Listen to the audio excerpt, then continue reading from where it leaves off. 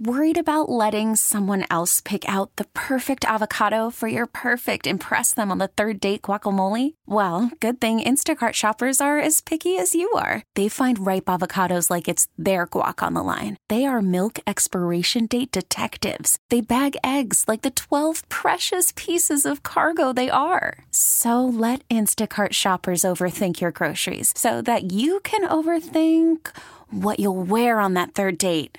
Download the Instacart app to get free delivery on your first 3 orders while supplies last. Minimum $10 per order. Additional terms apply. Presented by T-Mobile, the official wireless partner of Odyssey Sports. With an awesome network and great savings, there's never been a better time to join T-Mobile. Visit your neighborhood store to make the switch today. Now, it's The Rundown, presented by ExploreSt.Louis.com. The biggest stories of the day from Jason and John on 92.9 FM ESPN.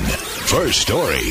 Big news yesterday in the NFL as we got off the air. Julio Jones has signed with the Tampa Bay Buccaneers. Now, this is coming off of a 12-catch, 165-yard season for the Tennessee Titans. And how stupid did we look, right? I mean, everybody was sort of spending all their airtime in March. And when he signed with the Titans, everybody was getting all in a tizzy. Everybody was getting all excited about, man, this is exactly what the Titans needed. You know, it's a Hall of Fame receiver, one of the best ever, and he's joining the Titans. And that man proceeded to not even want to play for them. That man faked an injury all year long just so he didn't have to suit up for you clowns. So now he's going to the Tampa Bay Buccaneers.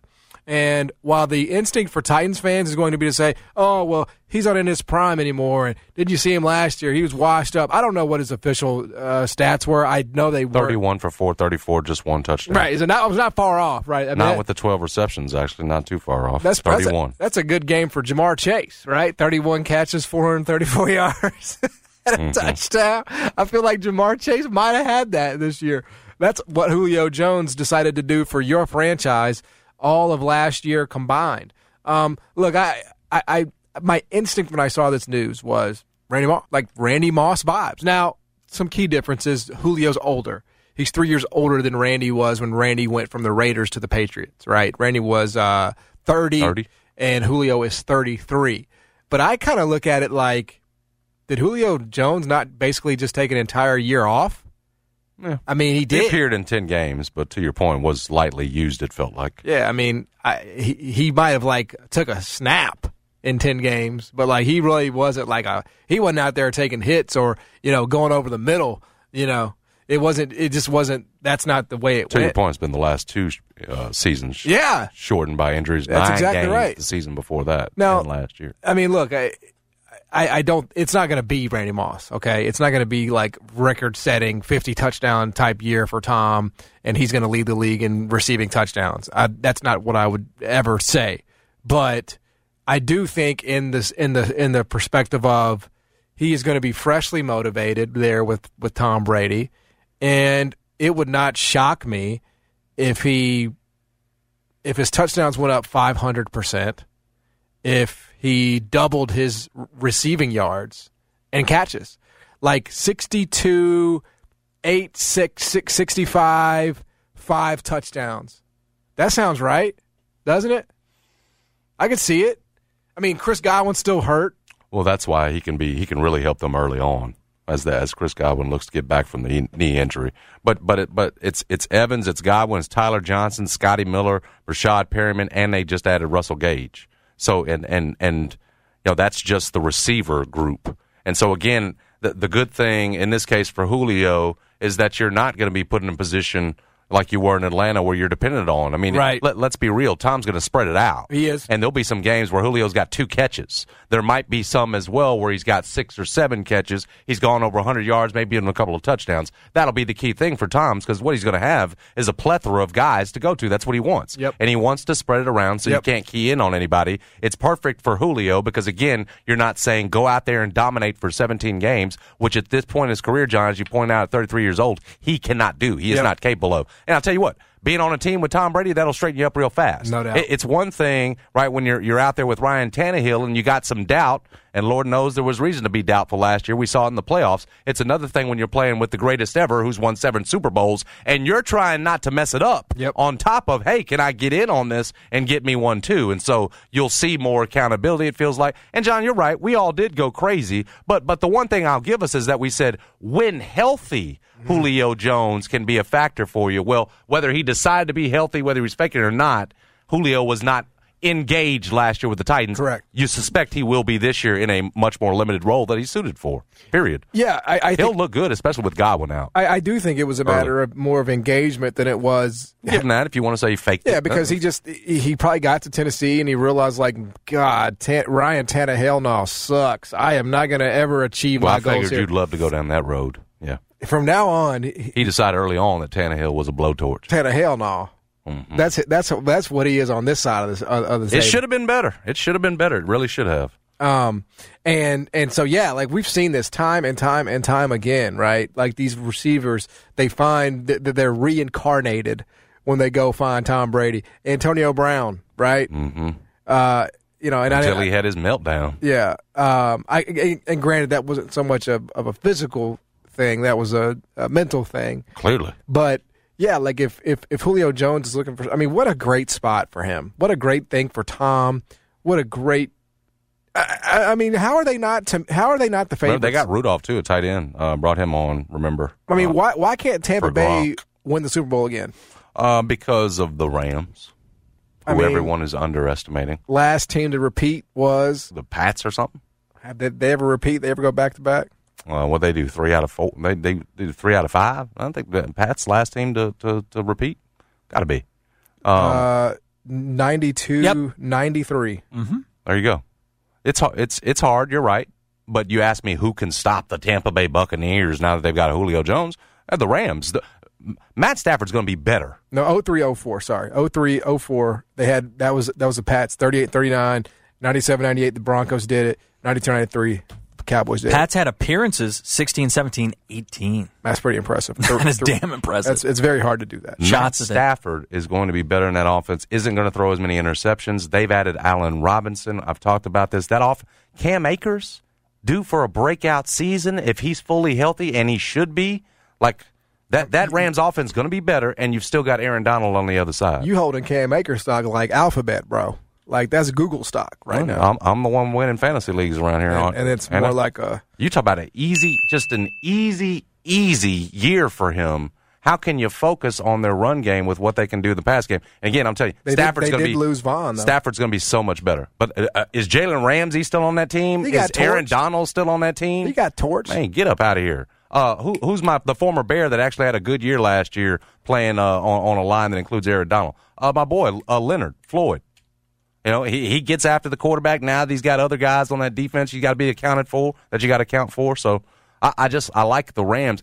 Other NFC, I mean, it's not just the Rams, but that's the team I'd have at the top. I mean, look, the Bucs almost came back and beat the Rams without Chris Godwin. All right, so I do think like the separation is not that. I don't mind it. I don't mind you picking the Rams. I mean, they do have all the talent, right? And they did win the Super Bowl. And Matt Stafford is a great quarterback, and they did add Allen Robinson, who I'm bullish on. Cooper Kupp's not going to be the Triple Crown guy again, though. He doesn't need to be. You've added Allen Robinson, who's a real number one. You got a one opposite of one, and Cooper Kupp. It's 2 1s. It's not a 1 and a 2. So there can be some let up for Kupp. There's some motivation though for Tom Brady to like make this the one, make this the last year, win the Super Bowl. Now you're done officially. You know, I mean, if Chris Godwin's healthy, Mike Evans. Julio Jones. I mean, you still got to stop somebody. That's the point. And they had to stop the Rams last year. The problem for the Bucs is their secondary, right? I mean, that's again, that defense isn't what it was when they won the Super Bowl. Yeah, like that's the part. And you remember that? Did you hear this? Have you read this? Leonard Fournette's like 450 pounds back on offense. That's all right. Apparently, he's just blown up. Fat running backs are massive. They're a luxury. He's massive now. So don't expect to get a ton from him. Who are your favorite until playoff time? Who are your favorite fat running backs? The Bus. Man, he ran over Urlacher one time, and Bus was like a in shape. Big he wasn't like fat. Right. He wasn't like sloppy fat. Right. Well, I mean, most aren't. Right. Right. I'm trying to think of the last sloppy fat running back. There just ain't many of those guys. Eddie Lacy. Lacy. Eddie Lacy got sloppy fat. He did. Okay. I mean, at some point. Again, that position, just because you got another 3 of them behind that guy, you're just not going to see too many out-of-shape guys. That's true. Bettis was an in-shape, big-bodied dude. Man, he ran over Urlacher. That's really when it was over. That and when Tom Brady shook Urlacher, I said, Lord, it's over for a Hall Was of Fame. Tyrone Wheatley fat? Was Ron Dane fat? I think he was a fat Dane running back. got fat. Yeah. Tyrone Wheatley, was he fat? Now, Tyrone Wheatley was, I guess in his prime, he wasn't even close to fat. Maybe there at the end, but I don't think of him as fat. He was big boy back. I think Ron Dane you would say was Ron Dane got closer big. to fat than not. It's all relative, right? Right. Football players, it's okay to be fat. It's fine. There's lots of fat football players. Not as many as there used to be. Even those linemen now, man. I mean, they're 350, but they're in good shape. I'm talking about those OLs. Even those linemen, you don't look at them as fat like we did back in the day when Fridge was the first 300-pounder out there, and the guy was actually, you could see the beef, you could see the big stomach hanging over the uniform. And the truth is, you damn near got to be a NBA small forward to be an edge rusher now, right? It does seem to be going that way. Like, you got to be 6'5", 6'6", 220. That's kind of what all these edge rushers are. How much does Myles Garrett weigh? It's got to be, 270? Yeah, I bet he's probably, and he's cut like a... Oh, yeah, he's a monster. Like something you'd cut into stone, saying this was what the biggest a human can get. He's 272. That's what I thought. And Fridge was 300. We were going, holy cow. Well, Fridge was fat. Myles Garrett's 30 pounds less, and he's in the kind of shape that you'd say of an Adonis in terms of body. So the game's changed. There aren't many fat guys out there running around anymore. And if they are, they can get after it. Like the Syracusas. You know what I'm saying? R.I.P. Definitely. R.I.P. Yeah, no, you're right. There used to be. But times have changed. You're right. You used to smoke cigarettes on the sideline. You don't do that anymore. Right? We're trying to ban menthol cigarettes in this country.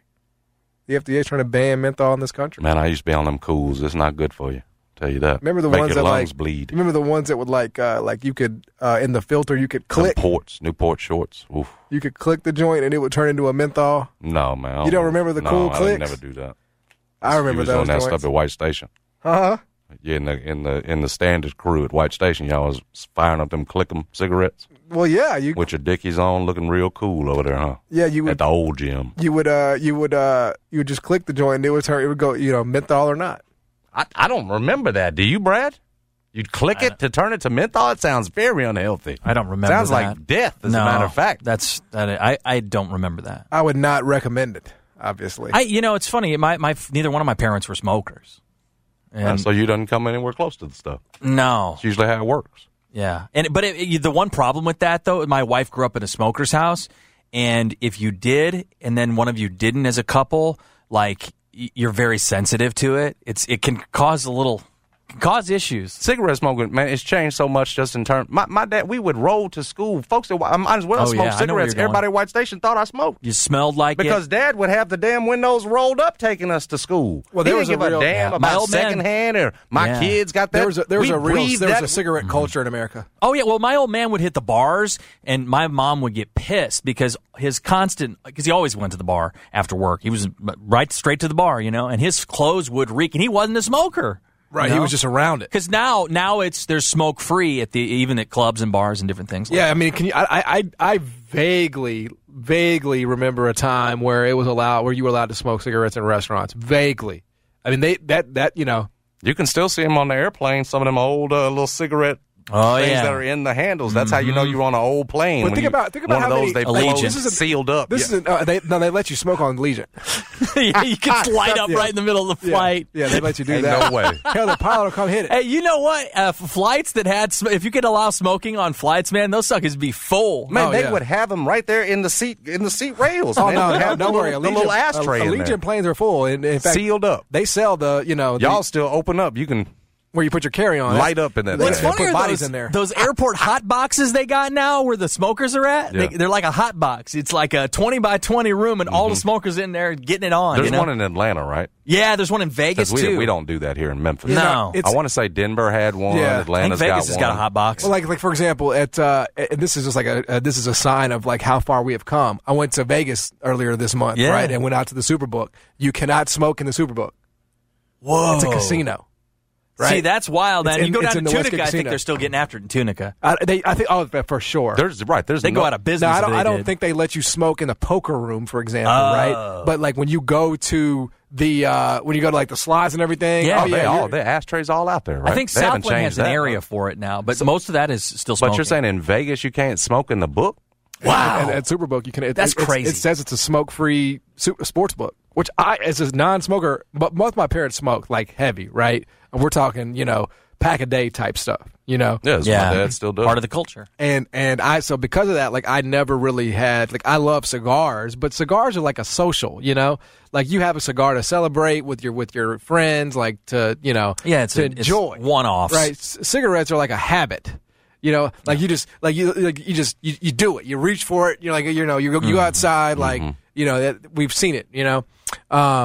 But because my parents were smokers, I never was interested in it because I saw it. It stunk. It didn't appeal to me at all. Tried it maybe one time, and just wasn't into like the inhale. Like it hurt my lungs to inhale. Just didn't enjoy it at all. Yeah. And I can't even imagine how one could get so far down their path that they were smoking blacks multiple times a day. Blacks was a reward for getting off of menthol cigarettes. And then it became a pack a day, 5 blacks, as opposed to the pack of Cool Filter Kings. You were a lost soul. So yeah, it was bad to reward yourself with more smoke. Great. It was a bad idea. What cigarettes were you a consumer of? I just told you, Cool Filter Kings and Newport Shorts, the menthols. And did you have a preference? Cool Filter Kings because my dad. I thought they were extra cooler. But again, from North Memphis, all that. Yeah. Pack of Newport Shorts, same thing. Hell yeah. Mm-hmm. And now you look at you. Don't smoke at all. Now you don't smoke at all. That tobacco. Let's give some applause for Jason. That man went from smoking Cool Filter Kings to It was nothing. an impressive feat, I will say. I will say. I mean, John had me. We had a couple. We had put the picture. I had me smoking a couple sticks the other night, and it went a little bit too smoothly. It scared me, and actually it was like, man, I could smoke a black that easy. You know what I'm saying? So you got to watch it. The key is to keeping what y'all said like one-offs, where you just do it to celebrate something or whatever else. Yeah, and that's good enough. Yeah, no, it's otherwise them lungs be black. That's right. That's right. Anyway, put a cigar in the air for Julio Jones as he finds a new home, which I can only imagine will end in more cigars with Tom Brady celebrating a Super Bowl champion. Next story. I got folks telling me Penny can't dunk. I highly doubt that. I got one telling me Penny can't dunk. He says he's 6'7" I mean, it is what it is, man. I think Penny can still dunk. It was a real question that was just dismissed. And one of these days we get Penny on, we'll have to ask him about that very soon. Okay. Whether or not he can still dunk. Jason Tatum says he's fine. Was at the premiere of Showtime documentary Point Gods and was obviously asked about the Boston Celtics' interest. And according to Woj and Shams and others, they've actually made moves and tried to at least pique the Nets' interest in terms of making a trade for Kevin Durant, even offering Jaylen Brown, according to Shams Charania.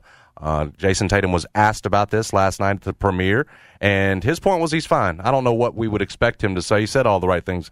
Said, I love our team. I don't wear the GM hat. Those decisions are not made by me, but I love the guys that we got. So exactly what you would expect. It's put Jaylen Brown in a tough spot. Yes, it has. Again, and I know he's tweeting things accordingly, shaking my head, that kind of thing. There's no question about it. Because, again, remember, John keeps bringing this up, and he's right. At one point last season, they're a 500 ball club, and we're still talking about, well, Jaylen Brown and Jason Tatum can't play together, right? You got to do something to break this thing up if the Celtics are ever going to take it to the next level. Well, they got things figured out pretty fast. But back to that point, Jaylen Brown's got to be saying after a trip to the finals, man, what do I have to do here, to be respected by my organization enough that I'm untradeable, right? Mm-hmm. Especially after last year we go to the finals. I'm not so much worried about that because I get it. I mean, if he's still on that roster for the Celtics when the season starts, it's going to be business as usual, that kind of thing. But again, I would go back to our conversation this week. If I'm the Celtics, and I think I brought you closer my way after initially maybe, it's like who wouldn't trade for Kevin Durant? If I'm the Celtics, I've made some moves adding Malcolm Brogdon. I want to see what it looks like. We just made the finals. Hell, part of doing that was sweeping the Nets team that had Kevin Durant. I know didn't have Ben Simmons, didn't have full Kyrie, but we're looking pretty good now, and my future, it feels like, in terms of length and window, I'm younger the way I am now. I stand to win more titles than necessarily bringing a kid. And this is what we didn't talk about earlier this week. What happens if it doesn't go well? What happens if in year 2 of the 4 years you got Kevin Durant, he decides, hey, I want to be traded, which we know he's apt to do at times when he's not happy. What happens when you got an unhappy Kevin Durant? If I'm the Celtics, I would walk very carefully here and be careful in terms of trading, especially if it's Jaylen Brown and the farm for Kevin Durant. That said, I thought Jason Tatum handled it about as best as you could being asked about it. Yeah, and he'll continue to be asked about it. I think that's all fair. I mean, I think, and that's sort of what you have to weigh. You know, is this going to get us closer? And how much closer is it going to get us? Because we're going to have to give up a lot to do it. Do you think Tatum believes it? When he says, I love our team, we added Brogdon, Gallinari, let's go again. Do you think he believes that, or is he just doing what you're supposed to do in this situation? I think he should believe it. I think Brogdon is a real upgrade. I think nobody had you going to the NBA Finals last season, kind of like the Grizzlies, right? You kind of showed up out of nowhere. You turned your ship around. You have a second year head coach, right, who seemed to find his footing along the way. You were up 1-0 in the finals. Yeah, I don't think. Why would you feel like Why would he feel like he needs KD? Yeah, I don't think he does. Now, is there going to be a point where you start hitting your head against the ceiling? Maybe. They haven't done that yet. It's like the Grizzlies. I really think the Grizzlies and the Celtics are very similar in that maybe the Grizzlies don't have the amount of superstar power that the Celtics have. They have 2, the Grizzlies have 1, and then like some 1A with 2A, you know what I mean? Like secondary guys, right? But if it ain't broke, don't fix it. The Celtics are not broken. They're not. And depending on what the ask would be, and it seems like it's going to be astronomical. Based right? on what the Nets have reportedly turned down, yes. I mean, I think you should always listen. I think it's prudent to always have an open mind to things, right? I think the Grizzlies should always have an open mind with any potential trade deals. But there is a line, right? We're like, okay, I'm not sacrificing everything that I've built and done the hard way, by the way. They drafted Jaylen Brown. They drafted Jason Tatum. Mm-hmm. They drafted Marcus Smart. These are guys that they found, that they developed, and that's time, and that's sweat equity. And that's another thing that goes into these decisions, right, as a franchise. You don't want to willy-nilly just give guys up that you've invested not just money in, but time. How hard is it to find guys like that?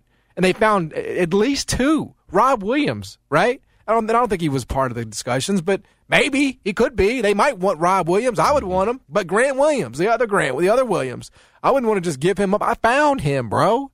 I developed him. You know, I take pride in that. That's like my territory. I'm territorial over that. So I do think that has to go into the equation. And especially if you can't really tell me that it's going to be an improvement, which again, they were the 2 seed, right? They were the 2 seed in the East, right? I mean, I just don't. Mm-hmm. How much are you? Okay, so am I going to be the 1 seed? You guarantee the one? Are you guaranteeing me the 1 seed? And by the way, like the Bucks still have Chris Middleton, and he's healthy, and Giannis, and it's not. That doesn't guarantee me a path to the NBA Finals. Just having Jason Tatum and Kevin Durant. So no, I think you have to weigh all that. And you have to be really careful because when you mess with something like chemistry, and I know I'm kind of like double talking here because I have said like. Grizz, I would do the deal for Kevin Durant, but then you realize he's 34 years old, and you realize you're only probably going to get 2 years of like great Kevin Durant, maybe, if he holds up. I do think chemistry and what you've built and how you've built it, I would be less protective, right, if you acquired guys in a trade who are here for a year or 2 years, whatever. Like a lot of that stuff's transactional. Sure. But you draft these guys, you find these guys, and that's very hard to do. You know, when they come up through your franchise. You do it with your staff, your draft capital, right? So that's why ultimately that deal is not going to happen, I would think, because there's just a lot more there. And again, like the Grizzlies losing the way they did with Ja Hurt, you don't know what you don't know yet. We don't really know what – I mean, I guess from a aerial view, yes, everybody needs a Kevin Durant. But realistically, let's boil it down. We don't know. We won't know what the Grizzlies need until we get a sample size of 1, 2, 3 right. playoff runs. Okay, and then we're going to say, oh, they need a 5-man, who can switch or knock down an outside jumper. Okay, so let's go get that guy. Or we need more consistent shooting from the 3 spot.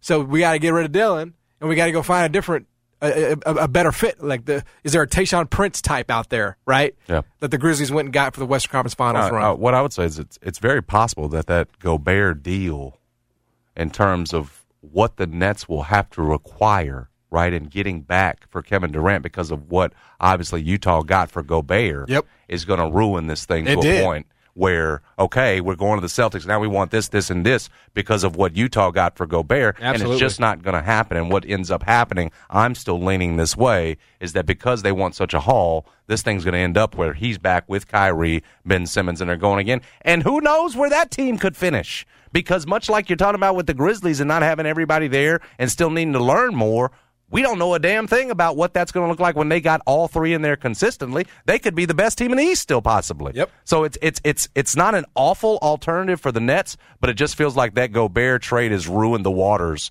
because they have to ask for a fortune. They have to ask for half a team based on the fact that it's Kevin Durant. 8 picks, bro. Yeah. I mean, what are we talking about? So that's what I'm saying. That's why nothing's happened so far. It's why the Nets are demanding. It's why everything's been turned down to this point. That Gobert trade set the market, and it's too crazy right now in terms of what you'd have to give up for KD. Like if you just look at at the East, right?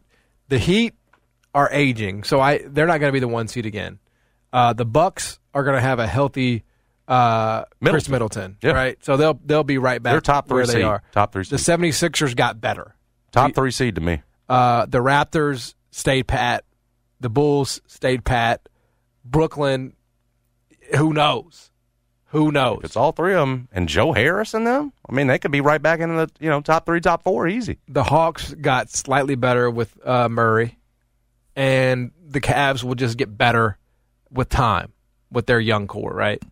But, you don't have to get better. You're the team that represented the East in the NBA Finals, and all of your guys are 24 years old, right? Yeah. Other than Al Horford. Oh, wow. So I don't think the urgency, I don't think that one makes as much sense. Like, to me, the Raptors make sense because, like, what are they doing, right? They got a bunch of, like, good players that are, like, not great. They need a great player. They need a Kevin Durant to get them over the top. That's what they did for Kawhi Leonard. It worked out. That makes sense to me. The Celtics, though, with what they have, not really the ideal trade partner, I would say. But Jason Tatum says he's fine, and I believe him. I have no reason to doubt him. I think it makes sense. It's logical to like where you are. And like what you've added with Brogdon and Gallinari. You address these things. Right? You address these things. I think he believes it. Anyway, interesting stuff.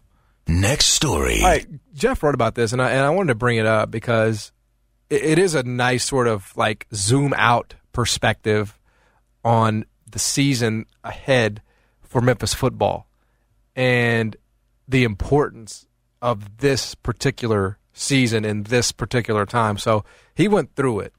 In 2019, the Tigers went 12-2. They won the AAC title game.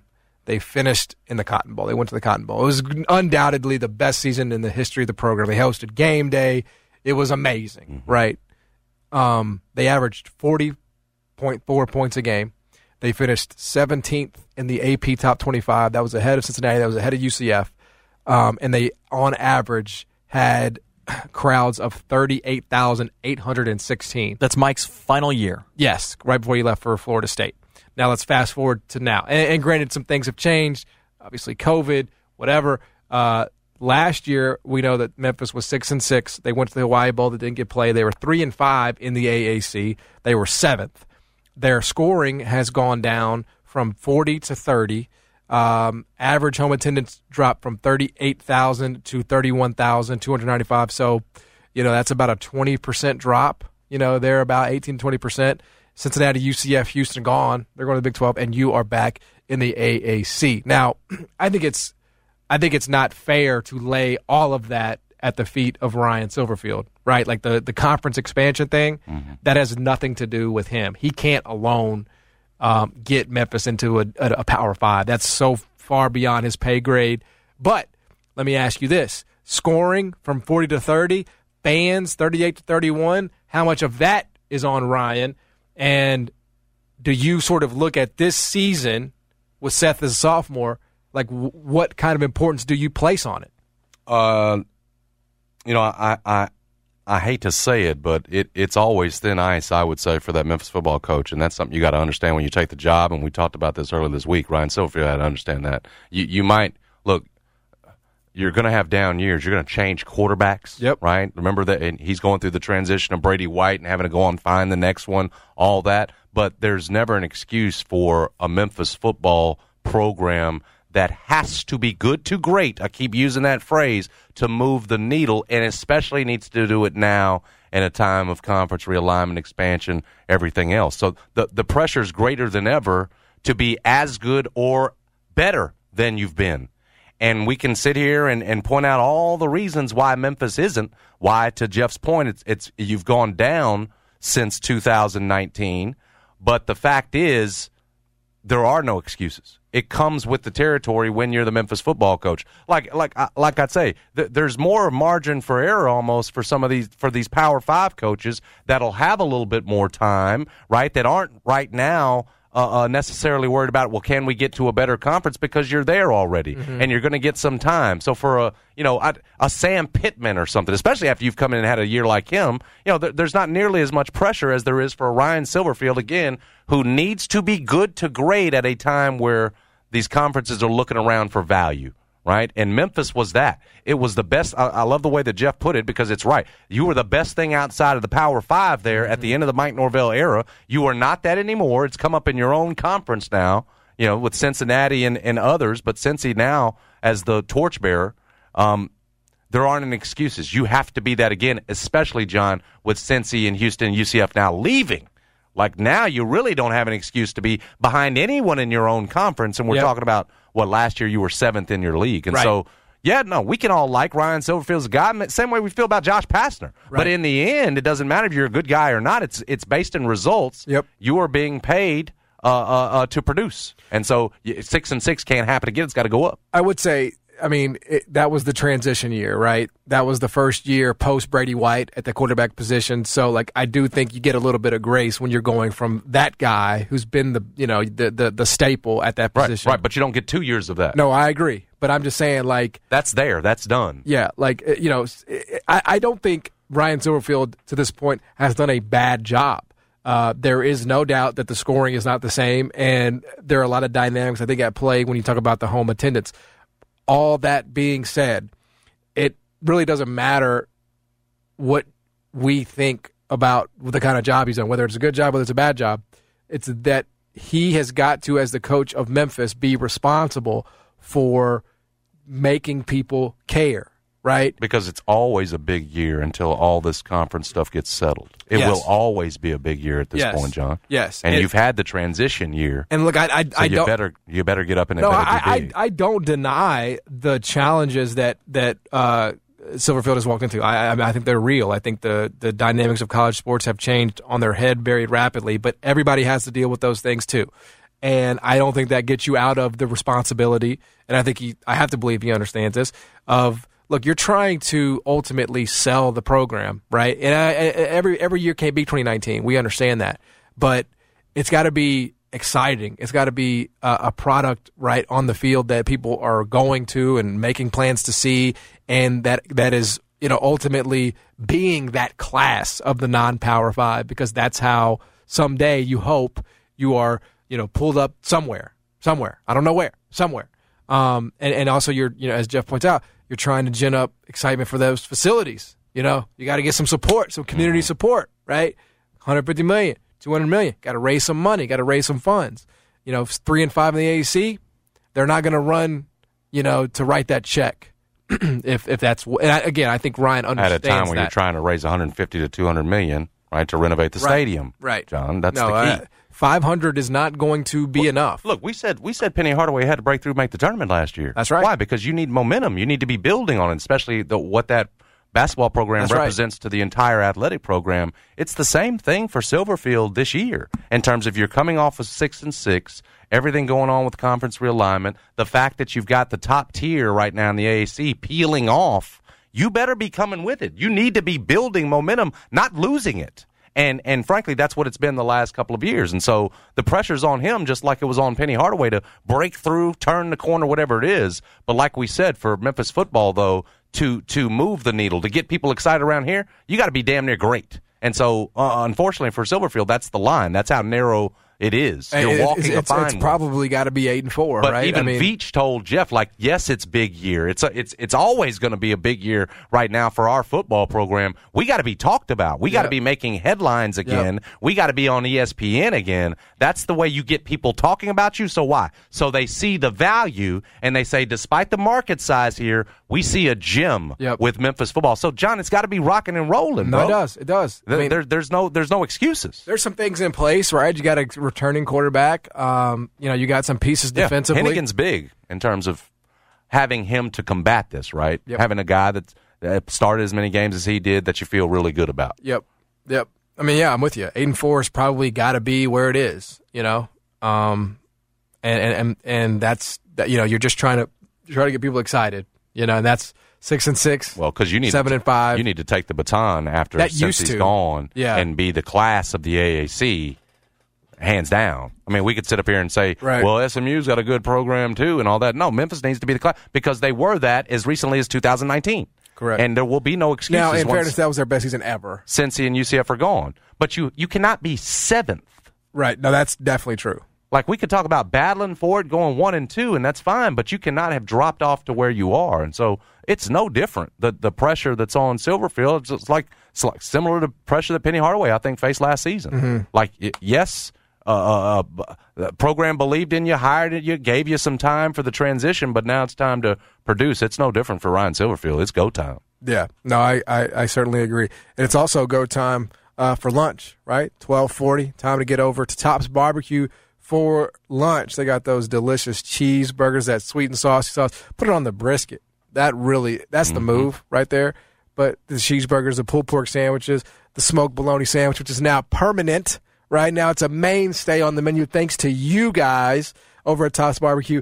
Great option for lunch. Get to Tops today. Yep, that sweet and saucy sauce is fantastic. I'm usually not a fan of sweet barbecue sauce, but this has got the perfect mixture of sweet and nice kick to it, too. You'll like it, and don't worry. The original mild, original hot Tops has got those ready for you as well. Like John said, put it on your brisket. Put it on everything. That smoked bologna sandwich is fantastic. The Fireman Burger. Tops is fantastic barbecue on top of the burger. Better be ready to eat and eat well when you get that Fireman Burger. And you can thank us later after you try it. Tops will cater your event as well. All you got to do is call them 667-TOPS. That's 667-8677, and they'll cater your event from 12 people to 12,000. They got you covered. Get over to one of the top 16 locations. See for yourself. Tops Barbecue, 70 years, and still.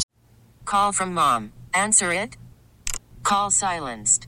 Instacart knows nothing gets between you and the game. That's why they make ordering from your couch easy. Stock up today and get all your groceries for the week delivered in as fast as 30 minutes without missing a minute of the game. You have 47 new voicemails. Download the app to get free delivery on your first 3 orders while supplies last. Minimum $10 per order. Additional terms apply. Okay, picture this. It's Friday afternoon when a thought hits you. I can waste another weekend doing the same old whatever, or I can conquer it. I can hop into my all-new Hyundai Santa Fe and hit the road. Any road. The steeper, the better. Because my all-new Santa Fe is available with H-Track all-wheel drive, so I can hit the trail without a worry in the world. Heck, with 3 rows and best-in-class rear cargo space, I can pack the whole family in with all our gear. We've got available dual wireless charging for our phones, so we'll never lose touch with civilization, and we won't lose touch with the primordial power of Mother Earth. So which is it? Waste the weekend or do something a little more epic? And conquer it in the all-new Hyundai Santa Fe. Visit HyundaiUSA.com or call 562-314-4603 for more details. Hyundai, there's joy in every journey. Hiring for your small business? If you're not looking for professionals on LinkedIn, you're looking in the wrong place. That's like looking for your car keys in a fish tank. LinkedIn helps you hire professionals you can't find anywhere else, even those who aren't actively searching for a new job but might be open to the perfect role. In a given month, over 70% of LinkedIn users don't even visit other leading job sites. So start looking in the right place. With LinkedIn, you can hire professionals like a professional. Post your free job on linkedin.com/recommend today. Smoking. Chris McCulley, McCulley Roofing and Renovation is here for you. If something's not right with your roof, you can't necessarily know, right? You can't always see storm damage. Sometimes it's hard to see. But if you know your roof is aging and it might be time to replace it, call our man Chris. Maybe get it covered at no out-of-pocket cost to you. I talked about it yesterday. He fought with an insurance company recently for 7 weeks. All right? 7 whole weeks. He'll do the same for you. When he comes out, let him know you heard about him on the Jason and John show. He's going to throw in a free roofing upgrade. Well, how do you get him on your side then if he's such a good fighter? 901-487-7096 is how you do that. 487-7096. You want to check out the reviews before you call them up? Do that. Voted most popular roofing company. Got a bunch of 5-star reviews on Facebook. Check out the website as well, McCulleyRoofingLLC.com. It's not just roofs, though. Renovation questions you've got as well. Something you think you've been wanting to do for years. Build out that patio, that upstairs. Chris McCulley can tell you what it's going to cost you, what he can do it for. Have them come over your way. 487-7096. You'll be happy with the result of so many that we've sent over have been. Again, it's McCulley Roofing and Renovation. Over at ESPN.com, as training camps are obviously all underway by this point, Bill Barnwell, a friend of the show, at least once upon a time, has a piece out in terms of NFL players, coaches, execs who have the most at stake in 2022. Okay. All right? Getting down with that. Majority of, these names in terms of players make sense, right? Tua, Jalen Hurts. Yes. Carson Wentz. I think Tannehill should be on this list. He's not. Especially after blowing it last year. He should be. Ezekiel Elliott. Okay, yes. Clyde Edwards-Helaire. Yeah, I guess. The most interesting name on here is Tom Brady. I'm sorry? Yeah, he's got Tom Brady on here, and this is what he said. In making his return, he backs off that cap and trades the reward of possibly winning an 8th championship for the risk of looking like he stuck around a year too many. Nothing in Brady's performance record suggests he's about to fall off the proverbial cliff, but Favre and Manning were both superstars the year before they suddenly declined too. Manning was benched for Brock Osweiler and seemed to be breaking down in real time, but he did just enough in his final season to let his defense carry him to a Super Bowl. Brady undoubtedly wants to close his career with one final title, but you also get the feeling that the soon-to-be 45-year-old will be satisfied only if he's the one leading the way. Now, do you think Tom Brady would come back if he felt like he was going to fall off a production cliff? I don't think he would. I think he would just say, I'm done I know it's my time. He's not going to come back unless he knows he's going to still be awesome. I think he thinks he could perform at a high level, not just this year, but maybe a couple more. I do think he believes that truly, that he takes care of himself in a way that his mind ultimately believes that he's got more than one season in him. And so much so that I think if he thought the Bucs were slipping and not putting the best product that they could around him to do that, to win another Super Bowl, I think Tom Brady thinks he's got enough left in the tank that he would change teams and go somewhere else, a better situation. Well, as it turns out, Tannehill actually is on this list. I was going to tell you that. Yeah, and should be, as I said. Yeah, this is his last year to prove that he can ever do it. Well, you've gone out and drafted a rookie quarterback now, too. If you're the Titans and Malik Willis, no promise that he'll be great, but you've done it. You've spent draft capital on another quarterback. So it obviously puts pressure on Ryan. Especially last year, you're the 1 seed. You blew it. Three interceptions. So the way that it worked with him, right, was Mario. They went out. They traded for him, right? They traded for Ryan Tannehill for a couple boo-boo picks.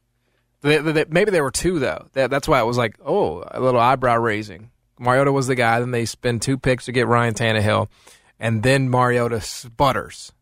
Then they go to Tannehill in the middle of the season, and he comes out and he's like man on fire. He's great. Then they commit to him for 2000 and I guess it would have been the 2020 season. He was still good. The league's greatest play action passer, according to Barnwell, at least that year. But then last season, they were the 1 seed. It was the playoffs. Well, yeah, not necessarily because of him, but yes, I guess he was the QB. He did enough with Derrick Henry out for as long as he was last year. You'd say he certainly had a hand in getting that 1 seed. Yeah, a major hand. Don't you think they're looking for a reason to bench his ass? Well, yeah.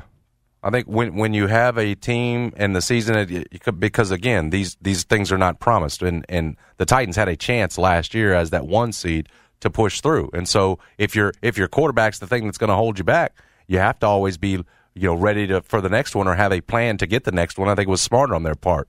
Tannehill's shown he's limited, and again, asking him to go out and win the game for you has always been the wrong formula. Last year, you just saw him even on the simple stuff ended up blowing it. Their formula has and still needs to be run game, play action, now great defense keeping you in games. I mean, Tannehill should be able to fill that role, but if he can't, you absolutely have to move on. So they put themselves in a decent position in terms of quarterback. My whole thing is when you're allowing weapons like A.J. Brown to essentially walk. I mean, I know in this case that you traded him or whatever. Mm-hmm. Just doesn't make a lot of sense because that's what you hope to put around that quarterback is great weapons like him. So again, should Tannehill be able to fill this role, this play again? Sure, he should, but is it going to be the same when you don't? You got one less weapon on the edge, and certainly some unprovens with Burks and the rest of these guys. Yeah, so Tannehill's on there, and then also interestingly enough, and I think this is probably fair, Josh McDaniels, the first-year Raiders coach, and I think it's more about his past. How bad the Denver tenure went. People have compared him to Ed Orgeron in terms of like your first stint in Ole Miss, then you got something to prove. I would take that. I would take it if he was Ed Orgeron because Ed Orgeron won a championship, right? Now he ended up he was not the reason. It's like Ed Orgeron was to LSU what Ryan Tannehill is to the Titans. Like you win it in spite of him. If the Titans ever won anything, it would be in spite of Ryan Tannehill, certainly not because of him. LSU won because of Joe Burrow and in spite of Ed Orgeron. So that's kind of what the deal would be here. But I do think, Josh McDaniels has to show he's grown. He's earned this opportunity. And because his whole thing was Tebow, right? Like he was married to Tebow. Mm-hmm. And that was an absolute mess. That was an absolute disaster. So we'll see. That's another one, though. That's another one. And then I think, too, is obvious. They get up, they went out, they got when they go out and they get you the weapons, right? When they go out and they get you the Tyreek Hill, when they go out and they get you the A.J. Brown, this is your last chance to show that it's not about you. It was about your weapons. It's about what you had and what you didn't have. Surprised that they got him, McDaniels, on before Bowles, because I would tell you that Todd Bowles, who's been second time around too, failed with the Jets. I got a lot of confidence in, and it seems like the Tampa Bay Buccaneers have a lot of confidence in him in terms of the organization. He's on a team that's got to win now. He's on a team with Tom Brady that if things don't go right, Tom Brady's going to be saying, "Oh, what the hell?" And it's really for the Bucs, it's Super Bowl or bust. So it's surprising to me that they would have McDaniel, with you guys in a loaded division where you might not even come out and get it. You may not be a playoff team. You might finish fourth in that division, and you're not a playoff team. Mm-hmm. It's surprising to me that it would have more pressure on McDaniels than Bowles, who is getting a second chance. And again, he's the head coach of should be Super Bowl or bust team in the NFC. Right. That feels like to me there's more pressure on Bowles, although I expect him obviously in this situation with a great team to perform pretty well here. I mean, I suspect that the Tampa Bay Buccaneers are at least going to be in the NFC Championship game. Yeah, no, that's fair. That's definitely fair. But I think maybe he gets some grace because it was the Jets. Who's going to succeed there? Right. Good point. It's probably just you're set up to fail there. So I can't. I mean, he's under a lot of pressure because of that. But it's I can't make a sweeping statement about you if you lose in the second round of the playoffs. Because you were the coach of the Jets, what are you supposed to do? That's fair. Anyway, that's up at ESPN.com. All right, we'll come back. Anthony Sain's going to join us at 1:25. We'll talk to him about Rick Blair's last match, what he thinks about that, and more. Jason and John, 92.9 FM, ESPN. Okay, picture this. It's Friday afternoon when a thought hits you. I can waste another weekend doing the same old whatever, or I can conquer it. I can hop into my all-new Hyundai Santa Fe and hit the road. Any road. The steeper, the better. Because my all-new Santa Fe is available with H-Track all-wheel drive, so I can hit the trail without a worry in the world. Heck, with 3 rows and best-in-class rear cargo space, I can pack the whole family in with all our gear. We've got available dual wireless charging for our phones, so we'll never lose touch with civilization, and we won't lose touch with the primordial power of Mother Earth. So which is it? Waste the weekend or do something a little more epic? And conquer it in the all-new Hyundai Santa Fe. Visit HyundaiUSA.com or call 562-314-4603 for more details. Hyundai, there's joy in every journey. This episode is brought to you by Progressive Insurance. Whether you love true crime or comedy, celebrity interviews or news, you call the shots on what's in your podcast queue. And guess what? Now you can call them on your auto insurance too with the Name Your Price tool from Progressive. It works just the way it sounds. You tell Progressive how much you want to pay for car insurance, and they'll show you coverage options that fit your budget. Get your quote today at Progressive.com to join the over 28 million drivers who trust Progressive. Progressive Casualty Insurance Company and Affiliates. Price and coverage match limited by state law. Hey everyone, Boomer Esiason here. The NFL Draft is behind us and your favorite team is now gearing up for week number 1. The free Odyssey app puts you right in the middle of the pro football conversation with the biggest sports radio stations from across the country. The local voices who know your team the best, giving you their unfiltered takes on the current state of your squad. It's always football season right here on the free Odyssey app.